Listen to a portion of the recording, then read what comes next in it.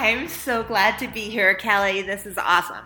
I know. I'm glad to have you here. And what's so fun about these conversations is I get to talk to my friends and I get to learn more about them. And, I know you from your recent history, but I'm really just so fascinated with your origin story and how you came to be. So I usually just ask people, what was the scenario or set the stage when you shot into the world, like what was the family dynamic or what were your parents, what was the prep? What was that like? It's funny because my mom, apropos of nothing a few weeks ago, called me and said, I don't think I've ever told you your birth story. You were preparing for the podcast. I was like, okay, Mom. So what she told me was really actually incredibly sweet. I'm the oldest, so I was her first child. And my dad, I know this part. My dad was playing softball. And apparently his friends went driving to the softball field and he didn't want to give up third base. But they hustled him into the car, and apparently it's a good thing because I came really quickly, which is unusual for a first baby. Sure. And my mom said that she doesn't remember having a traumatic experience at all, that she was talking to the nurses and it was kind of a celebration and, then I just popped on in. So just really fun to hear that story. And truthfully, when I heard it, I thought that she must be remembering wrong because, so this is one of those weird things. Somewhere along the lines, I found some documentation, whether it was a baby book or whatever, that said that I was born at, I can't remember whether it's 10:14 or 10:19 in the morning.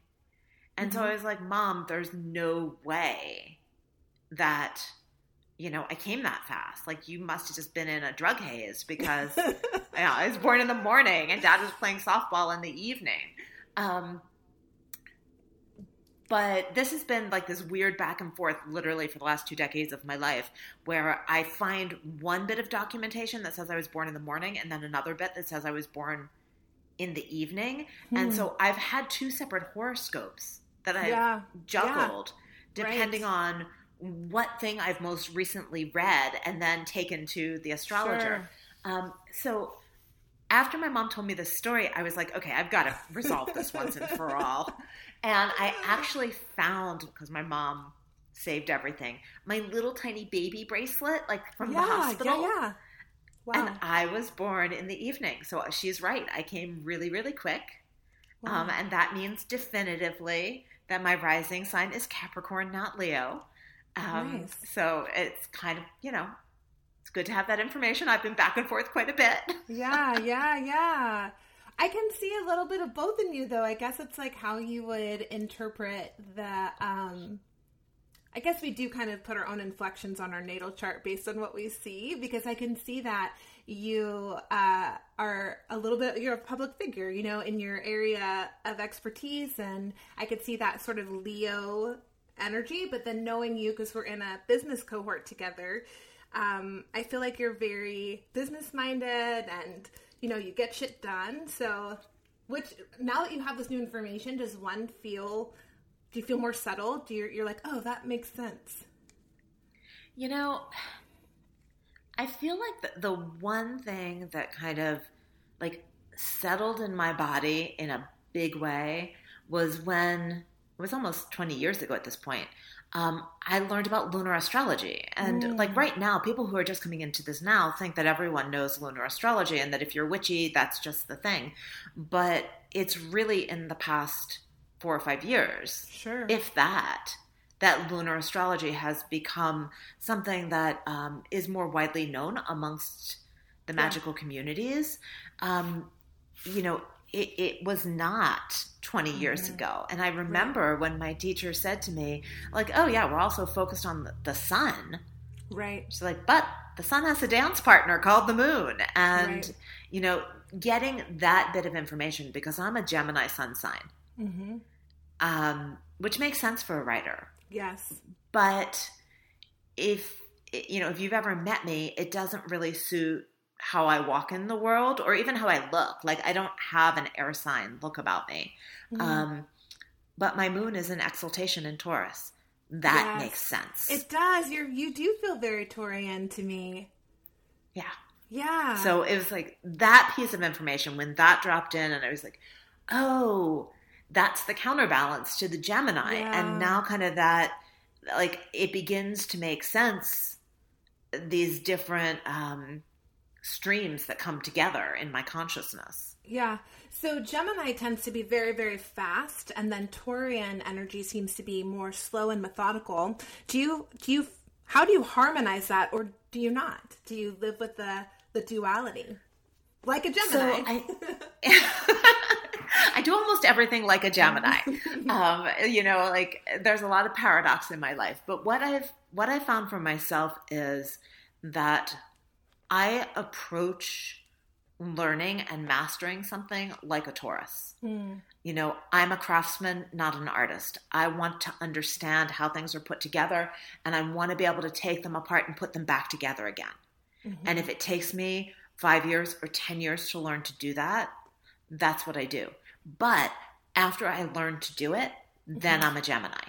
Like, even my literary agent is like, you write books ridiculously fast.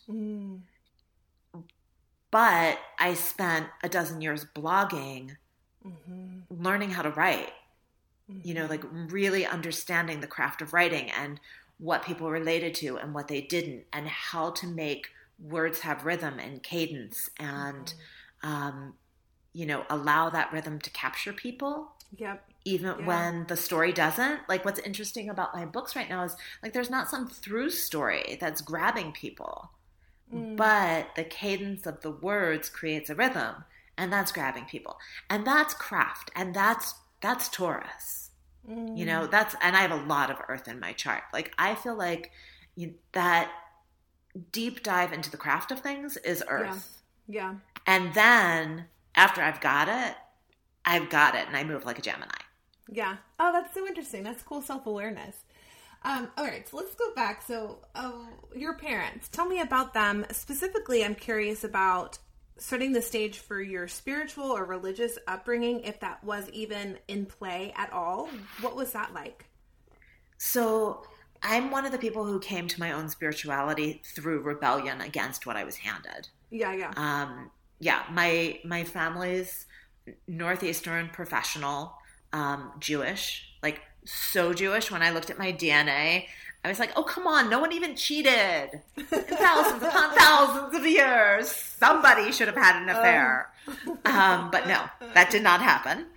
And I was raised with, my family is not religious per se, but they were cultural Jews who believed that, like, the religion was part of the culture. And it is. I'm splitting hairs to a certain extent. But for me, from a very young age, I did not buy the religion. I don't love the way the word patriarchy is currently used in our culture. I think it's used in ways that don't make sense to the root of the word. Using it in what I think is a more correct term, Judaism in its modern incarnation is a patriarchal culture. And I say in its modern incarnation because I do think that there are past incarnations that probably were different. But in its modern incarnation, you're praying to the one God, because there's only one, and that one God is most definitely presented as masculine. Sure. And kind of hardcore and harsh. Right. And I was like, yeah, no. That doesn't make any sense to me at all. So from a pretty young age, I was pushing back on that. And my bat mitzvah was a shit show. It was such a shit show. My parents basically threatened to never let me horseback ride again unless I went through with it. So they knew your currency, right? They knew. Oh yeah, they knew my currency for sure. And I pretty much, stepped up to the bima, which is like the lectern, shouting at them, "You're forcing me into hypocrisy." Oh my gosh. In front of all your friends and family? Oh yeah, I made no bones about it. I was like, "You're going to make me do this? Everyone's going to know that you're torturers." Oh my gosh, I love that so much. All right, so when you weren't, bucking up against religion, what were you spending your time doing in your younger years? So you're an herbalist and a writer. I'm curious where those roots originated and what what was little Maia doing on the summer day? So I was very into books and horses. Okay. And, I can kind of see the threads that got me from point A to point B, but they're thin threads and they're windy threads. And I don't know that other people would necessarily follow them in a direct line. I think that probably the books led more to where I am today than the horses. The horses taught me craft. That idea of slow and steady learning, I learned from the horses. I learned because I am like a klutzy, kind of big boned person who's not always comfortable in a body. And learning to horseback ride took years. Plus, I was terrified of horses. Really? So, yeah, it was How'd you get started? It's one of those wackadoodle things. If you believe in past life, probably you can read a ton into this. Family lore has it that the first word out of my mouth was horsey. Wow. I don't know if that's true or not, but that's what my parents will tell you. And no one in my family had anything that I knew of to do with horses. I found out later in life, my grandmother told me when I was in my 20s that her dad was the milkman. No, wait. He was the ice man. He drove the big chunks of ice around that people chipped off to put in their refrigerators in Northeast Philadelphia. And when he would come home for lunch, apparently she would take the horse off the ice cart. She'd take the horse out of the shafts and ride around the streets of Philadelphia bareback until her brothers came to find her when her dad was done lunch. So I found that out later in life. But growing up, all I heard was "You're so odd. We have no idea where you came from. Nobody in this family has anything to do with horses." I was both entranced and terrified. Yeah. Both simultaneously. A writing teacher said when I was 6 or 7, I've never seen such a terrified child. So it was this combination of terror and joy. And I would not be kept from the barn and away from the horses. And yet I cried and got sick on the way there every time. Wow. Every time, the whole time? Or did you get sort of more comfortable? I got over the hump after probably over the getting sick hump after 3 or 4 years, over the terrified hump after 7. Yeah. So when I say slow and steady to build a craft, I really mean slow and steady. Yeah. Not oh, it took me a few months. Oh, it took me years. Wow. There was a moment, I think, where I realized that a lot of the horses were as terrified as I was. And from that point on, I was 13 or 14, and I was, from that point on, given the most skittish, terrified, cuckoo horses. And I became the only person who could deal with them. Oh, wow. To the point where when the head trainer went away, I was the only person allowed to touch certain horses. Wow. That's awesome. So it was, it was a long, slow journey, but it taught me the value of a long, slow journey. Yeah, for sure. And I mean, I don't know if I'm making connections that aren't there, but you talk about a cadence and a rhythm with writing, and then your whole childhood, you're like feeling and adjusting to rhythms. I mean, this horseback riding, right? Is that those different rhythms and cadences? It's exactly that. It's exactly that. And when you match your rhythm to the horse's rhythm, when you find that place where the two rhythms come together, that's where the magic happens. I mean, that's probably my first experience of transcendence, is getting into that place where all of my rhythms were in sync with all of the horse's rhythms. And all of a sudden, you're not a singular person anymore. You are person and horse together. Yeah. Yeah. And that's a really powerful, transcendent experience. Yeah. Do you ride still? I don't. It was like a wave that crested, and then when it ebbed, I could not get it back. And I went through a number of years, like just trying. Like I was teaching horseback riding, and I was, trying to step back in because it was the only place that I knew to find that moment of transcendence. Like it was my religion. Yeah. But something had shifted, and I was unable to step back in. Like it just, I could do it. I could go through the motions, but it didn't have that same quality anymore. And, I think what was interesting to me about that is when you've done your whole life on purpose, right? Like I woke up in the morning, and what I ate for breakfast, whether I did my sit-ups and my push-ups or not, that all had to do with going riding later. Like if I didn't feel like doing sit-ups, I'd say to myself, hey, you better keep your core strong or your back's going to hurt after you ride later. So every single piece of my existence revolved around riding and what, like, how that all pieced together, and then to have that gone, like, what was my reason? Why was I here?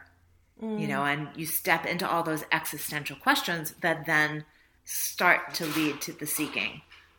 Yeah, for sure. When you have an identity wrapped around something like that, it's an interesting transition when it's no longer there. Like, who am I without this thing? Especially when it's, like you were saying, a transcendent experience for you. Have you been able to find another practice that feels that way?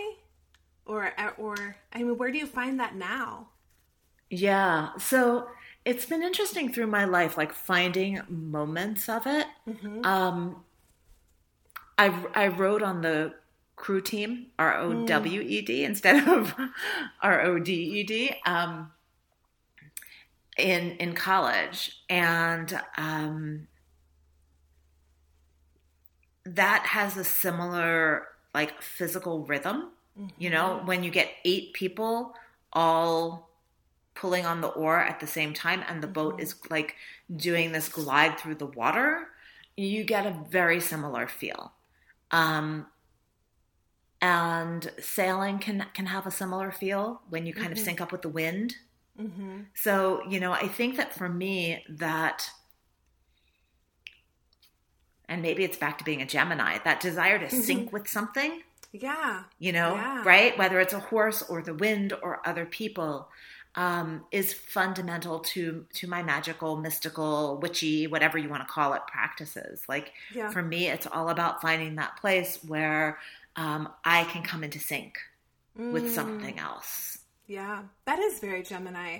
And when you think about it in the tarot as the lovers, and how people, they often think about it as romance or marriage or whatever, but I feel like that's a card of unison and harmony with two aspects of self, a lot of the time, that self-actualization that happens when you're, like you're saying, in sync. Oh, that's very interesting. So how do you see that?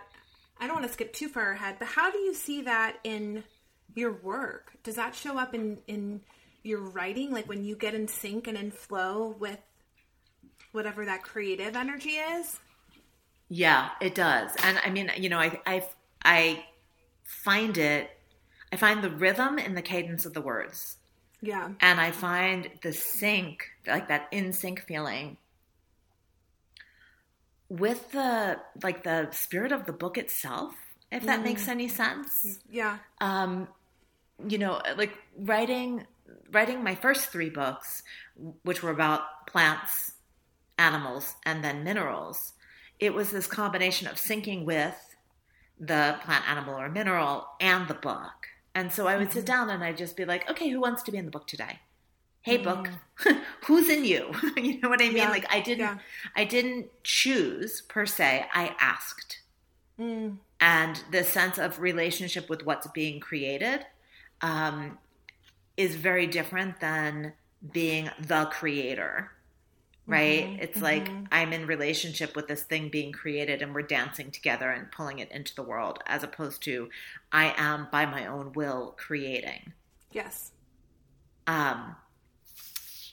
So I think that a lot of those early lessons come through there, right? Because with the horses, if it's I am of my own will, you're not in good shape. You're setting yourself up for an argument, right? Whereas if you're like, okay, you and me, we're in sync. What do you think about turning left? That's a very different situation than like turn left now, asshole. Yeah. Right? And so I think it's the same thing with the books. And it's interesting talking to other writers because people are often surprised by the way that I get the writing done. But it works for me, and it also keeps me, like, this idea of getting writer's block. If I'm not doing this, if all I'm doing is syncing up with something that exists already as an energy in the world, then how can I get blocked? Right? Like, there's nothing in me that you can put like a plug in. It's about the relationship with this outside thing that's outside of me. So even if I'm blocked, who cares? It's still relating to me, and I can still report on that to the outside world. I don't know if any of that makes any sense. No, it does make sense. It does make sense. I can't remember off the top of my head, but are horses in the bestiary, or is it bestiary or bestiary? It's bestiary. I know it looks like bestiary. It's the medieval spelling. Got it. Okay. And it was one of those things where it's like bestiary is actually a word. Herbiary and crystallary are not. So I could spell them however I wanted. But bestiary is actually a word. And so we had a moment where we were like, do we put the A in there so it looks like bestiary? And we're like, you know what? Whatever we do, we're either going to have the people who know the word telling us we spelled it wrong, or we're going to have the people who don't know the word confused about the pronunciation. So. Okay. Fair enough. Are horses in there? Yes. Yeah. Yes, do you recall some of like the key words, or do you recall the experience in particular of writing that part of it, since it seems like you're most intimate with that animal? Yeah. So that was an interesting one, actually, because shaman is a funny word. We use it for people all over the world who, access these other realms, but it actually specifically refers to a few groups of tribes in Siberia.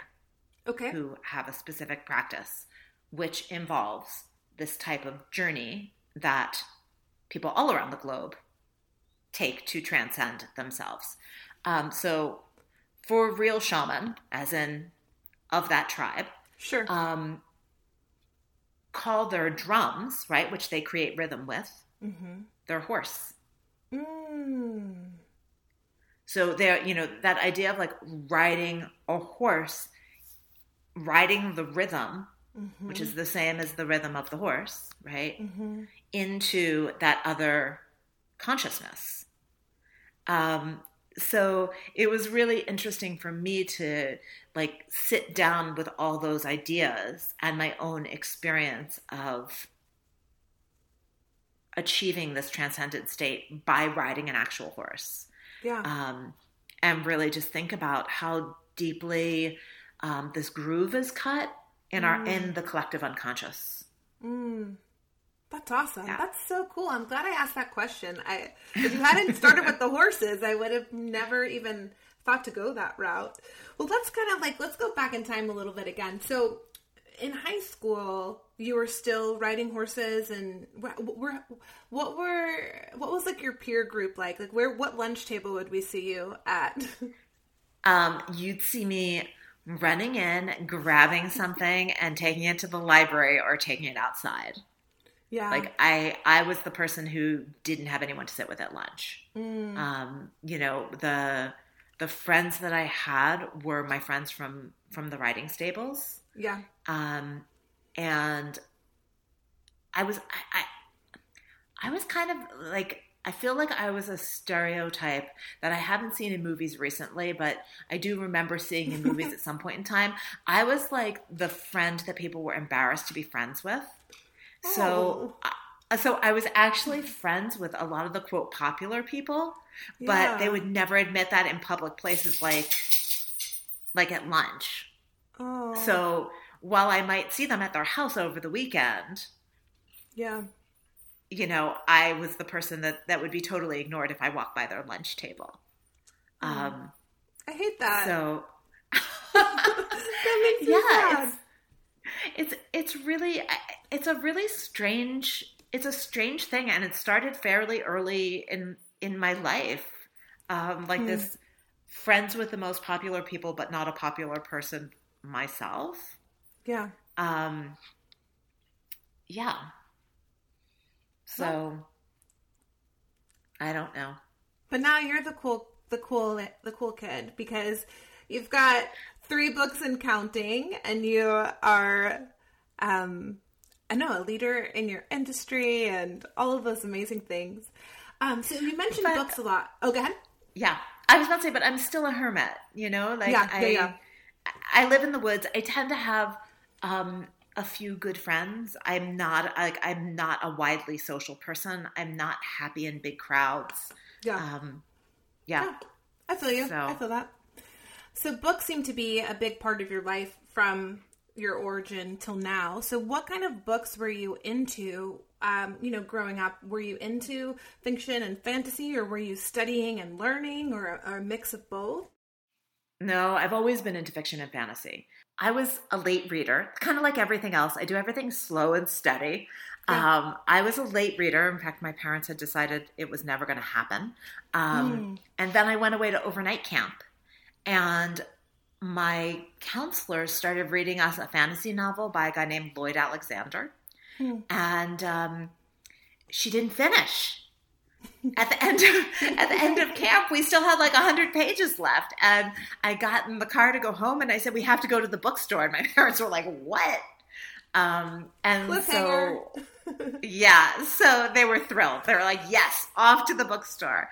And so we got that book so I could finish it. And then it was 1 book in a 5-book series. So I read the whole series, and then C.S. Lewis and The Hobbit. And, it just kept coming. So yeah, I read Game of Thrones, like that whole series, so long before the TV show came out. When the TV show came out, I couldn't even remember what was in the books. So yeah, I've been like neck deep in all of that for a long time. So in terms of like starting to get a magical world view, definitely the books. The transcendence piece came from the horses, and the magical worldview came from the books. And so it's kind of this confluence of that almost religious experience of the sacred, that transcendent experience with the magical worldview. Oh, so your books aren't necessarily, I can't say that it's weird because they're not fiction. Like, you're writing about things that exist, but you are writing about them in a magical way that does kind of feel like a fairy tale or a story, right? I mean, yeah, exactly. I mean, I joke that I write magical nonfiction. Yes, that's because I was like, where would you put that? What category would that be? Because that's what I have noticed about your storytelling. It's like some of the objects, I guess, like with the crystals, are they considered inanimate? I don't know what you would consider a crystal, but they've come to life, like they're animated through your words. Have you ever considered, I happen to know like maybe what your future books are looking like, but have you ever considered writing some sort of fictional fantasy book of your own? Have you created any worlds? I haven't created any worlds as an adult. As a teenager and as a kid, I created tons of worlds. I do have a couple of novels, like just barely begun, just a couple of, sketches. The writing's interesting because once you kind of decide that I'm taking this writing in a professional direction, then you start making decisions about how books will sell and what publishers will be interested in. I have a lot of conversations with my agent, like what order should I be writing all these books? Because I have about 15 in my brain. Right. Like what order are we rolling these out in order to have a successful career? So I don't know what's going to... I don't know which ones are going to come to life. I mean? Like, I know what I have contracts on currently, but I don't know what's next after that. Yeah. I've also been working on a memoir for years on and off. And it's kind of a magical story in and of itself, Yeah. I don't think it would pass the Oprah sniff test because so much of my life happens in the alternate universes of my mind that... what's reality? What's truth? What's my reality versus the reality of the world out there? And then, any judge knows that no two witnesses see the same situation the same way. Right. So, maybe what is truth? Maybe you can write your memoir like Big Fish, if I'm remembering correctly, where it's like a sequence of events that are kind of like what you do with your books. They're true things that you can animate in a magical way that gives it a different perspective. Anyway, I don't know. It's for another conversation. But I can imagine you writing something like that, where it's like, again, like magical nonfiction, but related to your life more directly. That might be interesting. All right. I'm thinking. I'd read that. So how does the herbalism fit in? Where was that spark, and when and where was that spark ignited for you? Yeah. So when I was in my 20s, I was living in New York City, and I got really sick. And it was one of those mysterious, nobody knew what was wrong with me. My blood work was all over the place. There were specific markers that I was actually sick, but they weren't lining up in a way that the doctors could figure out. Sure. And so my medical doctor happened to be studying Chinese medicine as a side gig. And she said to me, you know what? I'm just a beginner. I don't know enough to know that Chinese medicine could help you. She said, but I know Western medicine's not going to be able to help you. She's like, I can see you're sick. I can see on your blood work that you're sick. I know something's wrong. And I know for a fact that Western medicine is not going to figure it out. So she kind of tossed me into the wilds of New York City. And this was before any of this was even remotely mainstream. I mean, this was early days when, I'd be following some address down an alley into this basement apartment where someone had set up their little office in a corner, and you're like, oh my God, am I going to live through this experience? Really alternative medicine. Yeah, super alternative medicine. So I started meeting with homeopaths and acupuncturists and Chinese medicine practitioners, and this was in the 90s when the, like, there was no sense of legitimacy right to these practices at that point. And I came from, a professional family that thought I'd lost my mind. Like, dad's a lawyer, all his friends are doctors. What are you doing? But I just kind of persevered, like following this winding thread through the basements of New York, meeting with all these different practitioners. And it wasn't that one thing healed me. Mm-hmm. It was that I learned progressively from each of these people all these different ways of seeing the human body and understanding our human experience. And so I started to just pay closer attention to all the different aspects of my own life and what I was doing, from food to sleep to how I was walking and moving my body, and just bringing a level of consciousness to my own existence that allowed me to slowly but surely eliminate things until, eventually, through various elimination diets, I figured out that what I was, at the time, what I called it was allergic to wheat. Okay? Nobody was talking about celiacs. Gluten-free did not exist. Mm-hmm. And so I stopped eating wheat. God, like in 96, 95, a long time ago. And I started getting better, lo and behold. So I've actually had a doctor since then say, we really should test you for celiac. And I said, great, let's test me for celiac. And he said, okay, you need to eat gluten for a month. I said, you got to be fucking kidding me. I know it makes me totally sick. Why would I do that? Why, He's like, well, so we can have a test so we can know. I'm like, I know it makes me sick. What else do we have to know? Right. Right. And that to me kind of sums up a little bit of like this. It's such a small switch that I think sometimes it's hard to grasp. But there's a piece of empowerment when you can get from, it's been proven, I have a test, there's some standard that can be checked off, to, I know this to be true. And I actually don't care about your test. Yeah. Yeah.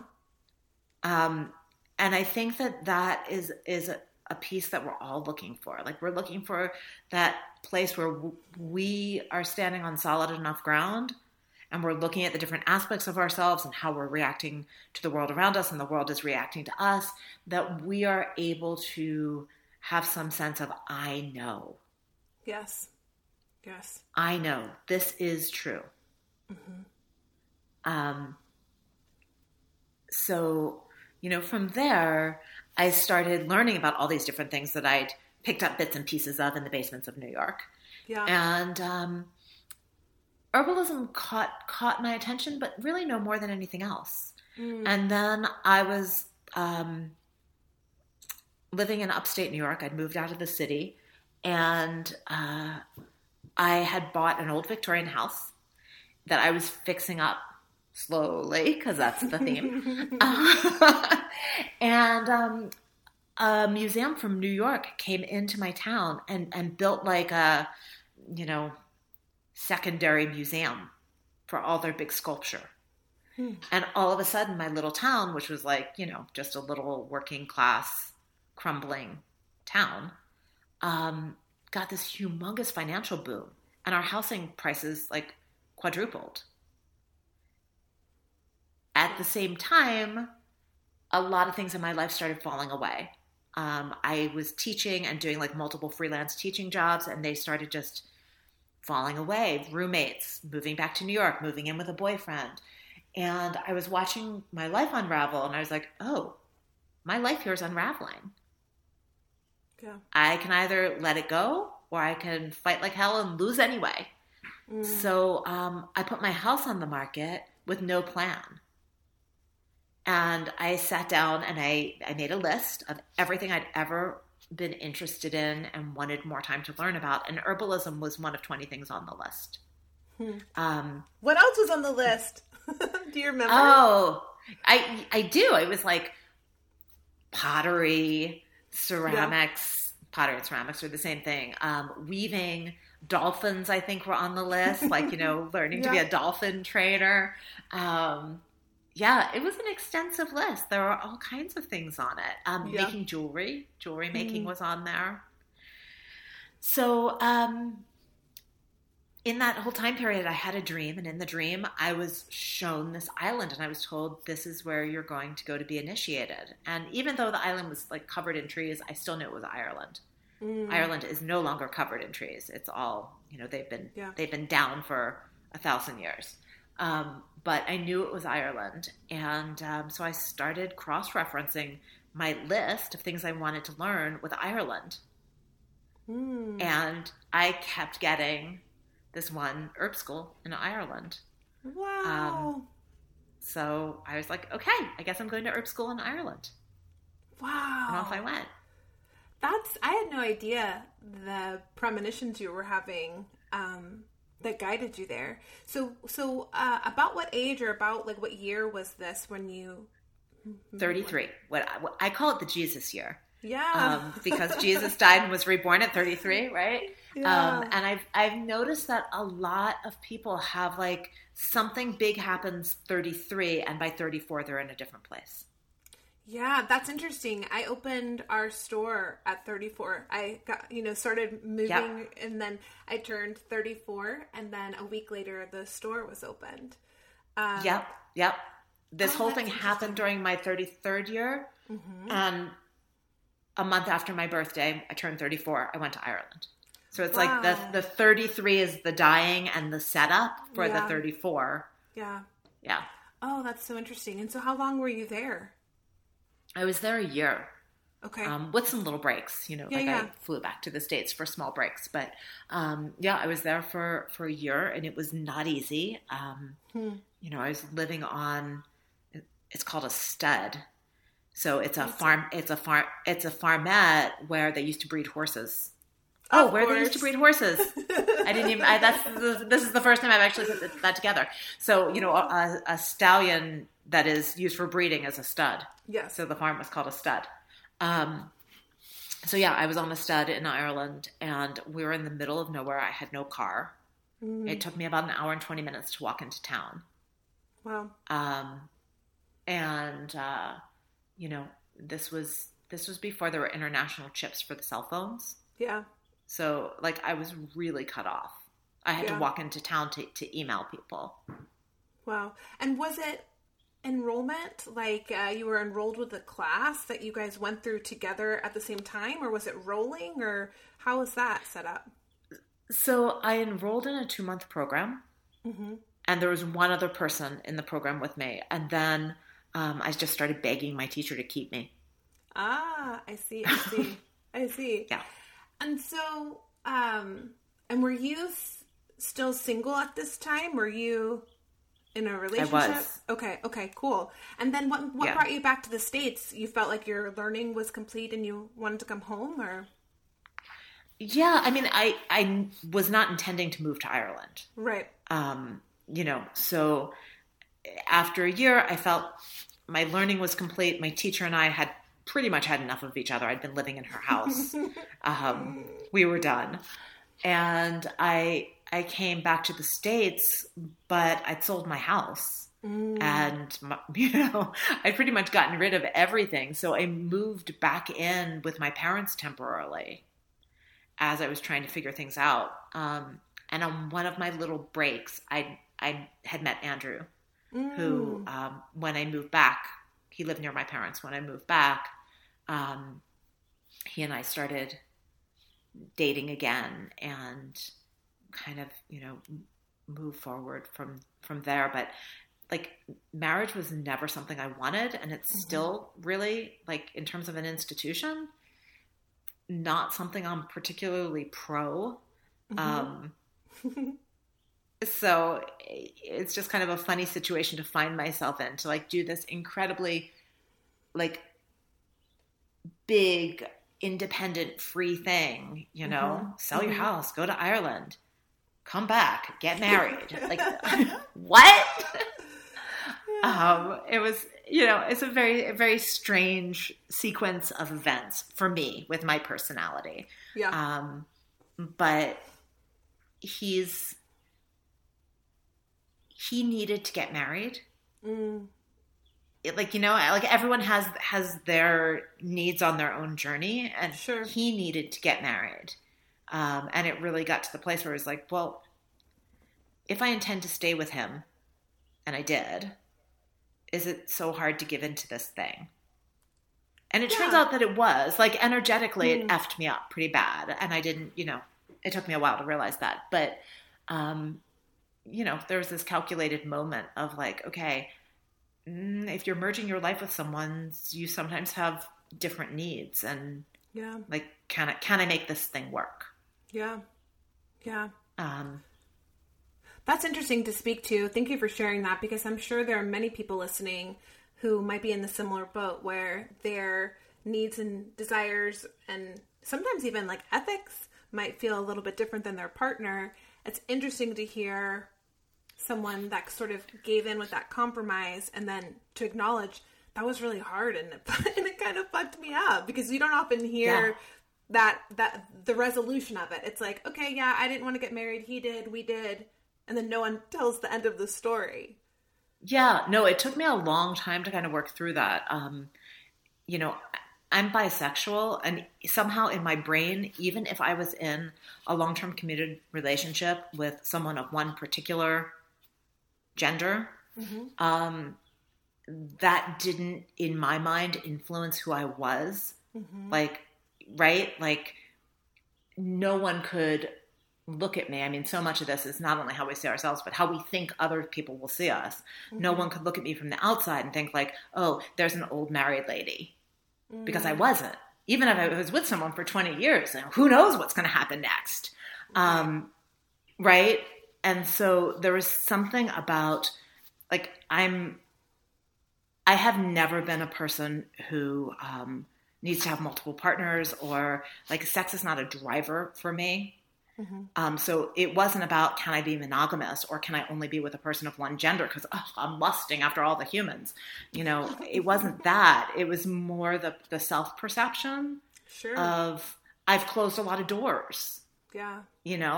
I'm married, and then all the cultural baggage, I think, that goes along with women being chattel. And I think that energetically, there's still some of that there, no matter how independent you are within the relationship. That energy of what marriage has been for thousands of years comes in, and how you choose to deal with it, dance with it, rebuke it, clear it. It's still there to be dealt with. Yeah. I hear you. I think the thing that my little piece of marriage rebellion that I'm hanging on to is that legally, I have kept my maiden name, even calling it a maiden name, but you get it. Even though I go by my married name, my husband's name. And it's like, I cannot get myself to legally, give that identity over and change it, because it's still very much a part of me. Now, I very much do feel like Kelly Knight. And when someone says my maiden name or my birth name, it's kind of like weird for a second. But I think that's my little mini rebellion, in the marriage construct. Yeah. Yeah. Yeah, it's a strange thing. I mean, I feel like there are, like, most things in our life that we really want, we step into without rebellion. Like, the whole point is that we want it, right? But I talk to so many women who have their little marriage rebellion. Right? Like, there's something that's not quite comfortable for everyone. Some people are fine, no sweat, about this construct. I mean, for me, having owned a home myself and, taking care of all the broken furnaces in the middle of the night myself, shoveled the walk myself, like, done every single piece of it myself, having some kind of a partner to do life with was a relief. Mm. It's like, oh, we can shovel the walk together and I only have to do half. And if my back hurts, I only have to do a quarter. Bonus. You know what I mean? Like, life has a lot of walks to shovel. Mm. And having someone to shovel with you is brilliant. I'm not against partnership. I'm a Gemini. You know, but yeah, the whole marriage thing is fascinating. Maybe we need a special spell. Oh, that's interesting. So tell me about the Herbiary on this meandering path. How soon after you and Andrew got together did the Herbiary come to be, and how did you choose to make those steps? Yeah, so the Herbiary happened pretty quickly. When I came back from Ireland, I continued to study here in the States, but I also realized that even though people call themselves master herbalists, and I'm like, really? Because I've been doing this for 2 decades and I will never consider myself a master. Yeah. And, there's just so much to learn. But having been 100% immersed in it day in and day out for a full year, I realized that I knew way more than most people running around Philadelphia. So I started teaching just like the basics and doing consultations. And it pretty quickly became apparent that I was telling people to go buy things that they just didn't have access to. Yeah. Like, I'd say, something simple, like get echinacea root. And they'd be like, where? Mm. So after a bit, Andrew said, why don't you open a small apothecary, like just for your students and your clients, like just something to give them a place to get what they need. And so Herbiary started in a 7 by 14 foot space. And there was a bathroom in there. Oh, wow. So it was ridiculously tiny. We outgrew it in 9 months. But I never, retail was never my dream. Yeah. Remember back to don't like crowds, limited group of friends. It's really, I'm one of those introverts that passes as an extrovert. Mm-hmm. I pass really, really well. I am so drained by the rest of humanity. Mm. Not so much anymore. I've gotten better at, controlling that or keeping myself from being a leaky sieve. But having to be responsive to people walking into a shop all day was not fun for me. Mm. So in 2008, that recession, Andrew lost his job. And I was like, great, you can come run the store. Mm. So I passed off the retail to Andrew. I continued teaching and seeing clients. We opened a second store. And then eventually we closed one Philadelphia store, moved to Asheville, opened an Asheville store. So we still have 2 stores. Nice. That sounds so similar to our story, where it's like I was doing readings and I was recommending things and there was no place to get it. So I'm like, I'll just open it. And then, a year later, Brandon actually got laid off too. And I said, here you go. Luckily he had a retail background, but I'm like, all right, I'm going to do some other creative things while you can manage the operations. That's very parallel story. And so here you are now. You've published, how many books? You published 2 books, but then in a couple of weeks. So your 3rd book is going to be published? 3rd book will be out September 1st. Yes. And the 4th book is already, it's written. It's already kind of in the hopper at my publishing house. And I believe the release date on the 4th book, I want to say August 8th, 2021. Okay, cool. It's somewhere close to that. So can you tell our listeners just a little bit about this book that they have to get immediately? the most current. So the most current book is The Illustrated Crystallary. And the books cover what's called the 3 medicine kingdoms: animal, vegetable, mineral. And in the ancient world, medicine came from all 3 of those kingdoms. So we don't tend to think of minerals and crystals as medicine anymore. You know, like our brains tend to go more towards like the energy effect or the energy medicine of the crystals. But if you think about it, back before we had capsules, the place that people were getting their minerals, like their iron and their magnesium, was from the earth, from ground up rocks and things. So the same way that we make tinctures out of herbs, in ancient Chinese medicine, ancient Tibetan medicine, Taoist medicine, they would make medicine from crystals. So there's this very old, long tradition of using crystals in healing in a very different way than we think about it today. Yeah. And I've been studying this for a number of years, and I've always been a rock person, you know, like there are constantly things falling out of my pockets, and they're usually little smooth river stones or pieces of mica or whatever. Right. I've always just had a propensity for picking up stones. And so this shift over to crystals and understanding their properties was, you know, that was a really natural one for me. And they're very easy. Like when we talk about that transcendent place where you come into alignment with something other than you, crystals are really easy to do that with. Like I can get people up and running, feeling energy, who swear they can't feel energy, super quickly with 2 crystals and a little bit of instruction. They're just really, they're really good carriers of energy, transfers of energy, movers of energy, which is why we use them in electronics, right?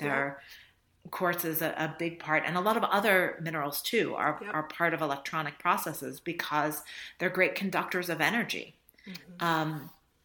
So I find them fascinating, and I find that like the straight up more new agey take on crystals is usually a little too much. It's too air sign for me. Like I need to go back into some of the Taoist traditional medicines where they're actually using the physical stone. Right. And I need to understand like, oh, this has iron in it. Well, oh, okay. So you need iron to transport the oxygen in your body. So, oh, I get how this works now. Like I need to kind of line up the mineral components with the physical processes.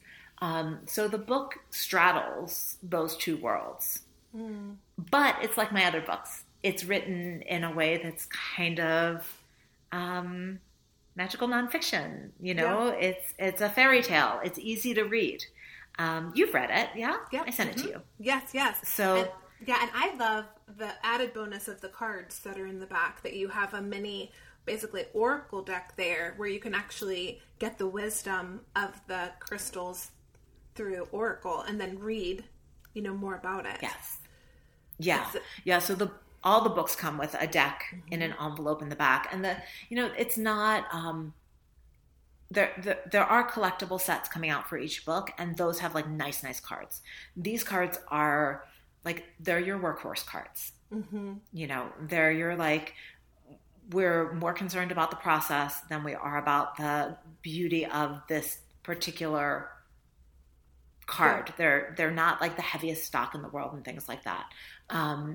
It's really about the book, and then the cards are secondary. And then if you love cards, get the box set, because that's where the nice cards are. Yeah. I just think it's a great bonus, you know. And for me, when you sent me the advanced copy, I was so grateful. And to me, it was, I forgot that they're cards, and I was like, what an amazing bonus. I flipped out, because I just think it's another way to engage. I'm all about giving people experiences. And so it's another way to experience your work, which I thought was really cool.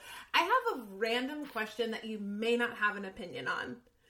Okay. And this might actually be factually inaccurate, but I don't think it is, because you mentioned iron, and I just learned recently, or at least I think I learned, that iron was not native to planet Earth, but that it got, like, we got hit by something. have you heard of this? Like we got hit by something in space and then it sort of created either deposits for iron. Do you have any do you know what I'm talking about at all? I have heard that baby Earth got hit by different things and that different things got deposited. I don't have any recollection of hearing about iron. Yeah. Okay. Way, but we can look it up.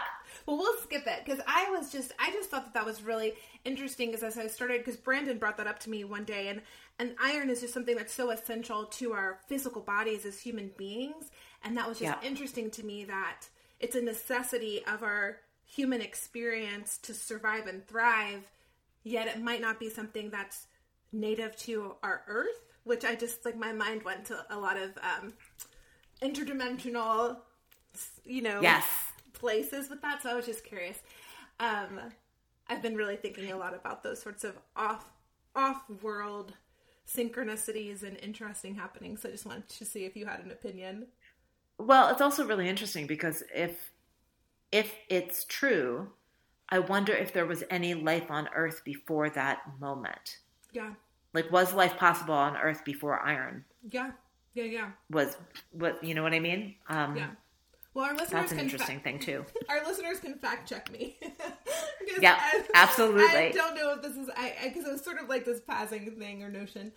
Well, thank you so much for joining. I think I have one final question would be, is there any information or advice that you would give to a modern mystic, someone that's really like us, kind of trying to bring some of these ancient wisdoms into this current environment? I didn't know if you had any closing words for folks. I think that one of the things that I would definitely say to people is treat this as a discipline. Like, work your way through things step by step. Mm-hmm. Slow down. Yeah. Learn it. Because after you learn it, then you can move fast. Then you can riff on it. Yeah. Right? But you're not going to know what you believe or what you feel unless you slow down and have the experience for yourself. Yep. If what you're doing is kind of getting yanked back and forth by other people's thoughts and opinions, then you're actually, like, you haven't gained that piece of empowerment. Right? Because what we're really looking at, I think, is finding the wells of power within ourselves. Like, that's what mysticism has revealed to me over and over again. It's like all the little doorways and places where I hold energy, and like the worlds within that expand into the worlds without. And you can only find those places when you actually really get to know yourself and stop getting yanked hither and yon by everyone else's thoughts, opinions, spells, whatever it is. Yeah. So you do the things to learn it. You walk through someone else's to find the path, and you do it over and over again until you get the groove of it and you can feel it. And then you say to yourself, what's true for me here? Yeah. And you start to deconstruct and reconstruct. Yeah. That's so wise. I think you're describing what we call self-mastery. That's kind of the language that we use. And I'm so glad you said that, because a lot of folks, I don't know, are taking a shortcut or almost like disregarding the labor it takes to actually gain that self-mastery, because sometimes some of the stuff gets picked up. If you're gifted and intuitive, sometimes that stuff does get picked up pretty quickly. And so there's like a deepening to it when you get in those grooves and you create those rituals or those, that's so wise. Oh, you're so wise. I'm so glad you said that. Well, thank you so much, Maia. Everyone, check out Maia's book. Do you want to just a couple places where people can find you? Yeah, absolutely. So my website is just my name, www.maia, which is MAIA, toll.com. And the store is Herbiary, www.herb, like herb, IARY.com. Yes, and find her same handles on Instagram. They're very active there. They've got a great team, right? Is that what the handle is? Yeah. Awesome. Yep. Well, thanks so much, Maia. Good luck with your Thank you, Kelly. This was awesome. Yes, Thank you. Soon. Bye. This episode was produced by Kirsten Hedges and produced and edited by Georgie Harris. For more information, visit us at modernmysticshop.com and click on Sunday School.